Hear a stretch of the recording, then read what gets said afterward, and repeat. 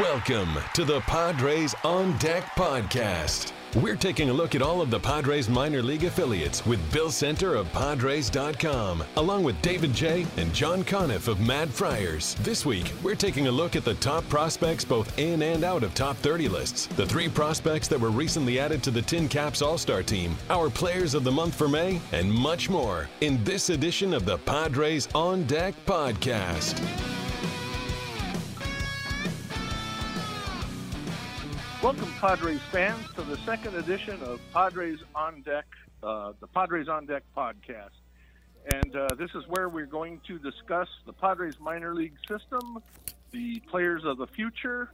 And I am Bill Center, and I am joined today by David J. and John Conniff of Madfriars. You can find them on madfriars.com and on Twitter at Madfriars. And speaking for myself, you can find my information daily on padres.com/FriarWire. And if you want to tweet me, or follow me, I'm at Padres Central. Guys, David, welcome back. John, good to talk to you for the first time. Hey, thanks for having me. It's always fun to be on there with you, Bill. We're going to jump right in today. And one of the first subject I want to discuss is we're a third of the way through the season. Actually, we're closing in on the midpoint of the full season teams, their regular season schedule. And I want to go over the biggest surprises, get an idea from each of you. What are the biggest players surprised? And we're going to start right now with players on the top 30 prospect list that MLB.com sends out. And John, since you're joining us for the first time, I'm going to open it with you. Who's your biggest surprise out there right now? I think it has to be Fernando Tatis. I mean, he was in our top 20 where we ranked him, and we thought he'd be good. We didn't think he'd be this good. We talked about earlier, how much he's grown from when he was signed with the White Sox at 6 feet 150. Now he's 6'3", 200 pounds. He's hitting with power. He has one of the longest home runs in Parkview Field this year, where he hit it off the facade of the center field wall, straight drop. He's fielding better. He can make all the plays. Has a very strong arm. Yeah, he's a guy I like a lot. He's made the Sports Center plays of the week twice here in the last 10 days, which tells you a lot about him. But sticking with you for a second, John, what do you see in his future? Shortstop, or do you think that the way he's growing, he might have to be moved?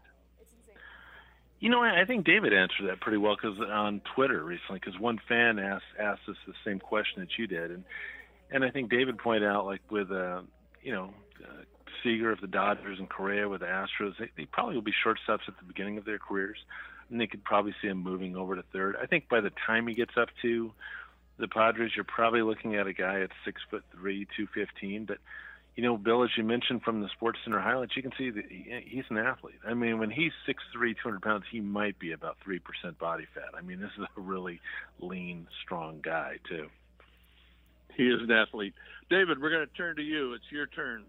Give me one of your top 30 prospects that you think is the biggest surprise so far.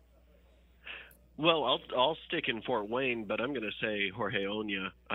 He's a guy who, having missed 18 months of competitive baseball between when he defected from Cuba and when we saw him last fall in Instructs, he definitely was looking rusty, and I was not sure what we'd see from him this year. I've been really impressed at how easily he came out at the start of the year, and certainly when we saw him in Peoria this spring, he was grooved and looked really comfortable out there. And from day one of the season out in the Midwest League, he's been making good contact. He's been taking good at-bats. He's had a really nice on-base percentage.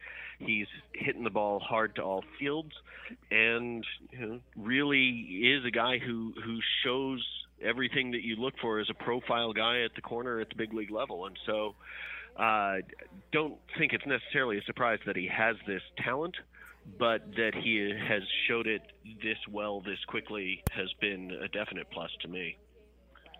My turn, and I'm going to cheat. I'm going with somebody who's already on the Padres roster who started the season in El Paso, Franchi Cordero, who I am, every time I see the guy, I'm more impressed. You talk about the physical makeup of a player. Great athletic body. He can fly. I love his swing.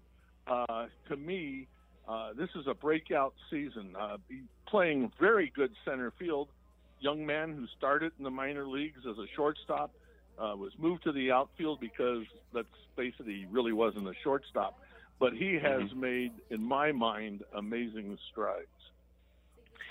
He has a very similar build to Tatis. I'm sorry to interject, but those guys are both the same type of athletes when you see them both side by side. Actually, when we saw Cordero in Fort Wayne, he hadn't put on the weight he has now, which is, as you've seen him, Bill, it's all very good weight too. It's great weight, and that's a great call. Physicality, they do. Cordero and Tatis, they have very similar bodies. Yeah. I'm going to change. Yeah. I'm going to throw a little different here on knuckleball, and let's go to your picks of guys outside the top 30. And I know you guys have your own rankings, so we'll let you go outside of the MLB.com 30. David, I'm going to ask you first. Give me your pick of somebody outside the top 30 who is surprising you right now. Well, having perhaps been the loudest and most vocal of those of us who don't see Jose Rondon as a future big league shortstop, I will acknowledge that what he's done so far this year, especially since he came off the disabled list, has been quite a surprise for me. He's on a run here of late. He's got, I think, a 7 or 8 game hitting streak going now, multiple hits every night out at this point, and has put his average up north of 300. Don't know that I believe it long term as a guy who's really going to be a starter at the big league level, either with the offensive profile or to play shortstop. But 2 months into the year, I'm impressed with what he's done in his return trip out here to San Antonio. He had sort of fallen off the Padres' radar. Over the last 3 weeks, he's raised his average from the 260s. He's, like you said, now he's hitting 304. And I got to imagine he's back on their radar, particularly the shortstop position is still unsettled up here at the major league level. It'll be very interesting to see if he continues, if he gets another shot up here. Okay, John, we're going to turn to you. Your pick. I'd have to go with Michael Kelly. I mean, Michael Kelly was a first-round pick in 2011, has great size for a pitcher. He's about 6'5", 225. And when I was at San Antonio last year, remember, I was talking to one of the bullpen catchers, this high school kid that they always bring out as an extra guy to catch all these guys. And he said, of all the guys there, Kelly has the best stuff. And I've heard that a couple times. It's just a question of him becoming more consistent. But, he has a 2.84 ERA. He's pitched very well in all 12 of his starts. Very nice kid. He's got a good changeup. His breaking stuff's working well. But with Michael, it's going to begin and end with how consistent his fastball command is. Because when it's on, he can throw in the mid-90s. He's a very impressive guy. I'm going to ask you both. Do you see Michael Kelly, if they need to go to the minor leagues again, with the fact that Walker Lockett is on the disabled list right now at El Paso, if they needed to go to the minor leagues for another starter, do you think Michael Kelly would be the next guy up? We'll start with you, John. I might hold off on him a little bit. I think they might go with grab someone from El Paso, like Zach Lee right now. They might want. I think they see Kelly as someone more in the second half. But usually when they call or promote someone up, they're looking for something specific about, like with Cal Quantrill, when they move him up to San Antonio, they're probably going to look about how effective he is with his breaking pitch. So he could be. I'm not sure I'd put myself out. I might want to hold off just about maybe another month. David? I think John's right on with that one. If Kelly was already on the 40-man roster, that might be a consideration. But I'd be pretty surprised at this point, especially since you've got a couple of guys who've already been shifted to the 60-day DL who seem to be on track to be coming back at some point. You're already going to have a little bit of a 40-man issue. So I'd be surprised if he's the next man up. I think, like John mentioned, you've got Zach Lee down there. You've got a couple of other guys who are on the 40-man roster who it might make more sense if what you need is one or two starts. But that's not to knock what Michael's done so far this year. I think he's been really impressive from the go here. Right. 2 points. You are absolutely right about the 40-man is going to be very interesting here in a very short time. I mean, because you're going to have Dickerson at some time, Jankowski, Christian Friedrich. The 60-day disabled list is packed. If they make a couple moves here to bring these guys back, it'll be very interesting to see what counter moves they make to open spots in the 40-man roster. Okay, my pick for the player not on the 30-man who is making great strides, I got to go with San Diego State alum Ty France, first baseman, third baseman, just having since being promoted from Lake Elsinore to San Antonio, hitting over 370, has flirted with 400 for quite a while, and not quite sure what position he plays if he ever makes it to the major leagues. But I think he's got a major league bat, and he's certainly proving it right now. Oh, definitely. I mean, that's a good call. What are your thoughts on? My question with Ty though is, where does he really play if he reaches the major leagues? And I've watched him with the bat, like the bat. I've watched him in the field. First baseman, maybe. Third baseman, not so much. John, what do you think? You've seen him play. I have, and I mean, I thought you made a really good analysis of him. And one thing is, when I noticed in Fort Wayne, he was a guy who had a low batting average when he got called up, but he had a really high on base. He's always had a very good idea of the strike zone. As for where he can play, I think he'd probably be a guy that would kind of fit in at both first and third and left field, and how much he'd play would be dependent on his bat. But the thing about with Ty is, I think when you're a 34th round draft pick, you're kind of understand that you have to perform everywhere you go, so I don't think he's going to feel any really increased pressure. But I've been really happy with what he's done so far. I mean, he's been very impressive. David? And it's been really interesting to watch. He's really remade his offensive profile in the time he's been in the system since 2015. He came out of state as a guy who just took a huge number of pitches, sometimes I think to the detriment of what he could have done to impact the ball. You think back to the days of Jeff Decker taking pitches, and he's actually reworked himself. I think since he got to San Antonio, he's 100-plus plate appearances in and has exactly one walk to his name. I think that's an indication of the work he's been doing to really remake himself as a guy who is an impact hitter, make use of the body type he's got, and hits the ball hard. He's got an isolated power number well north of 200 right now.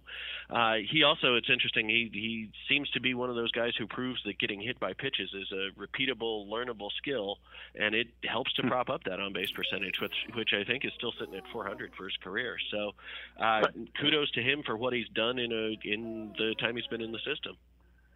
Yeah, he's got one of those bodies that are magnets for fastballs, it seems like.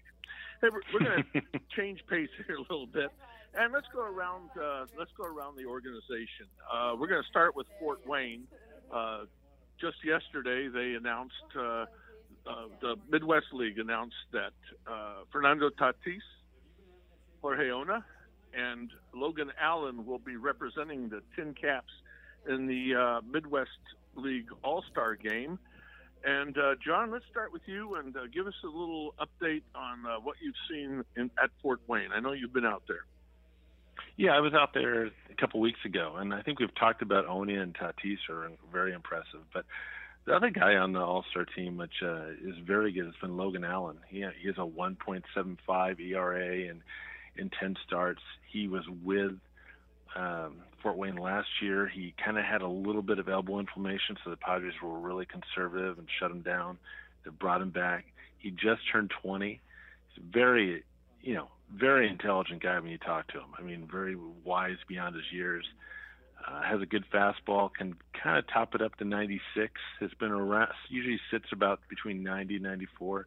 Very good command. He's walked a few more people than he should have this year.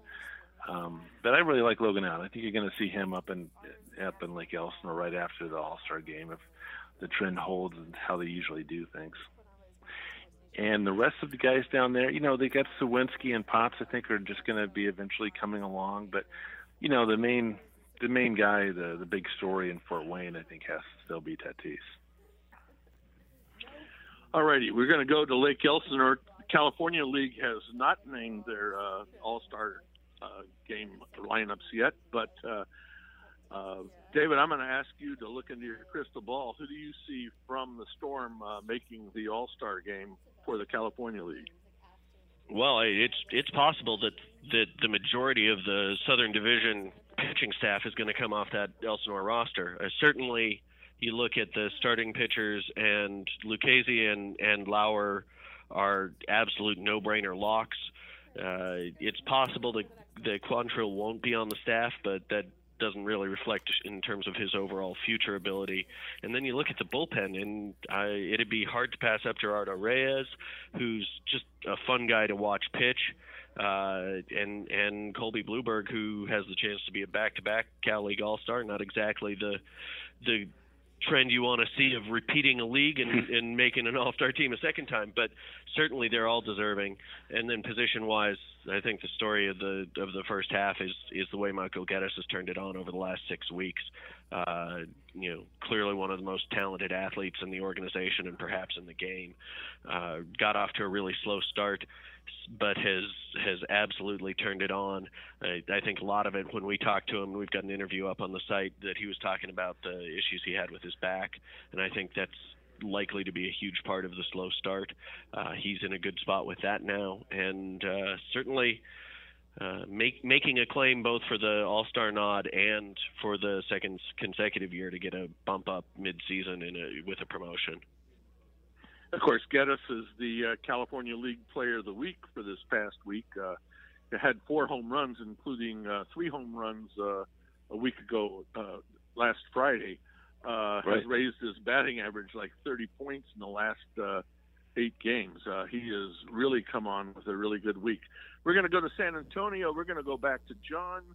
John, give me your picks for possible All-Stars at San Antonio. And we should note the fact that San Antonio now has moved into the lead of the Texas League Southern Division, won 8 of the last 12 games, putting on a little bit of a run. Who do you got? Well, I think we've talked about him before, is Luis Urias, if I can pronounce that correctly. For some reason, I've consistently screwed up that name. But Luis is just a tremendous player. I mean, he's got great, probably has the best bat-to-ball skills of anyone in the organization. Also has a great idea at the strike zone. Plays a very good second base defensively. The Padres have tried to move him over a little bit to shortstop, more as a guy who can play there occasionally than as an everyday player. The other guys on the roster that have done really well have been, Framil Reyes, who's really solidifying a lot of the gains he made in the second half of Elsinore last year, and some of the pitchers. We talked about Michael Kelly's been very good. Brett Kennedy's been impressive. So, Kyle Lloyd just got promoted up to El Paso. He was very good for most of the year.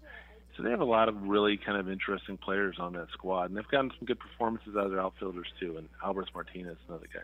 One thing I wanted to mention real quick, just go back to Elsinore, is Jacob Nix is coming back, and he's a guy who obviously won't be an All-Star because he missed some of the games, but he is someone who has as much talent as really anybody in the organization as a pitcher. And so if you get a chance, you should really take a look at him. He had the highest consistent fastball of anyone in the organization last year. Really had a good start Thursday night. One run allowed on 6 hits over 7 innings, and he was on fire. Jacob Nix is a great call. For those who haven't noticed, he is the Padres' number 5 overall prospect on the MLB.com list, just behind Luis Urias.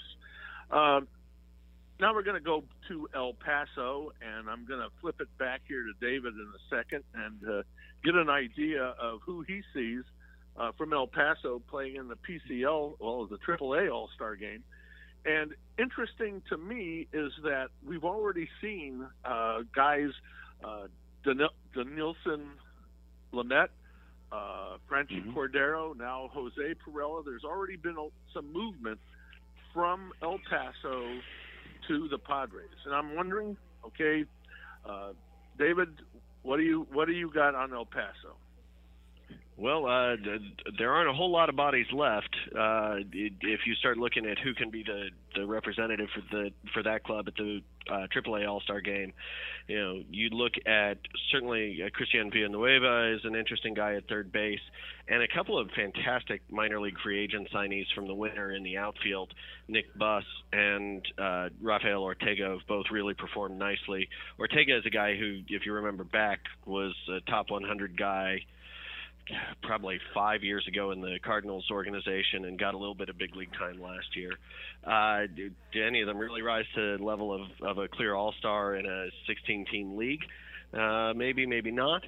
But then the other option would be to go with the reliever of Phil Maton, who, even though his numbers have been spotty over the course of the year, clearly one of the most interesting pitchers on the staff, and a guy who makes sense on an all-star team where you're looking for somebody at the back of the bullpen. Plus, he's been lights out since the slider's been working for him. I think it's now 10 straight scoreless appearances. His ERA is down under 3 after a slow start. He leads the PCL in saves, so there's a little carrot for you. Maton is a very interesting guy. Certainly last year when he went all for Fort Wayne to Lake Elsinore to San Antonio to El Paso and wound up closing the championship game of the PCL playoffs. Quite a rise for somebody who was not high on their list going into last year. We're going to turn now because we've got the Dominican Summer League just started. And in about 2 weeks here, we're going to have 3 other teams start play, the short season teams, Tri-Cities. I always want to say Quad Cities. Excuse me. Tri-Cities of the Northwest League, and the two Padres teams in the Arizona Rookie League. And I'm going to start with John. Give me a little forecast, and then we'll get to David about what you see on the short season teams this season. Well, Tri-Cities would be really interesting, mainly because you're going to see Adrian Morejon pitch. He's a guy that the Padres gave $11 million, $22 million with the penalties last year. Saw him pitch in spring training. It's a pretty compact lefty. He's about 6'1", 3 pitches, very impressive guy. You probably see Dan Dallas, who I liked a little bit in spring training too. He's like a late round, 7th round pick, I believe, in last year's draft. You'll see a couple of the Cuban signees, the 2 of them that Baez and forgetting the other one, David will probably remember, that'll be up there. And then you kind of got to see with the draft. I don't think there's any position players that really jump out to me. Eggy Rosario just got sent down from Fort Wayne. He should be somewhere in the mix at second and third base. I thought he's probably a guy who just needs a little bit more seasoning. That might have been too big a jump for him with 10 caps. But yeah, it should be a really fun squad to watch this year up in the Northwest League. Eggy Rosario is 17 and playing in the Midwest League, and he was the youngest player by about a year. I think it's probably good for him to slow him up a little bit. What about the 2? We'll toss this to your cohort here. What about the 2 Arizona Rookie League teams?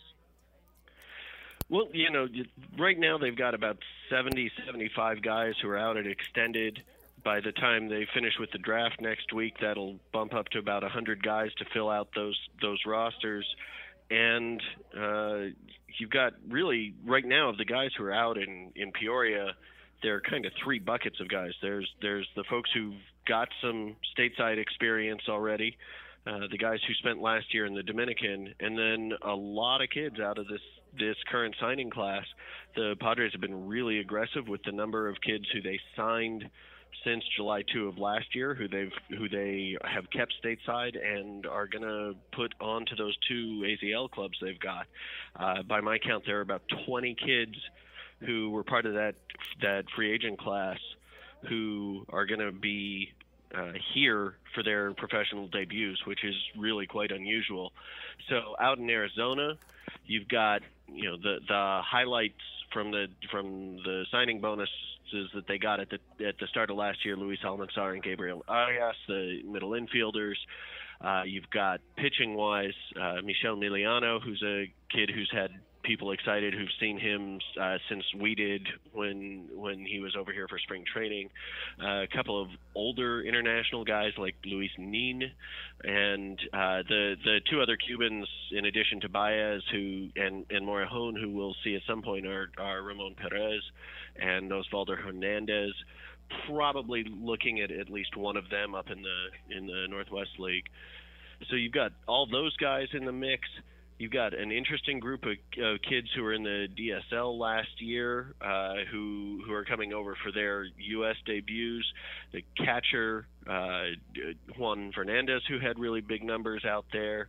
You've got a couple of really interesting middle infielders named Kelvin. You've got Meleon and Alarcon. Both of them are guys who really showed well in Instructs last year. They were here in spring training last year, but then went back and played in the Dominican for the year. So a lot of interesting guys to look at there.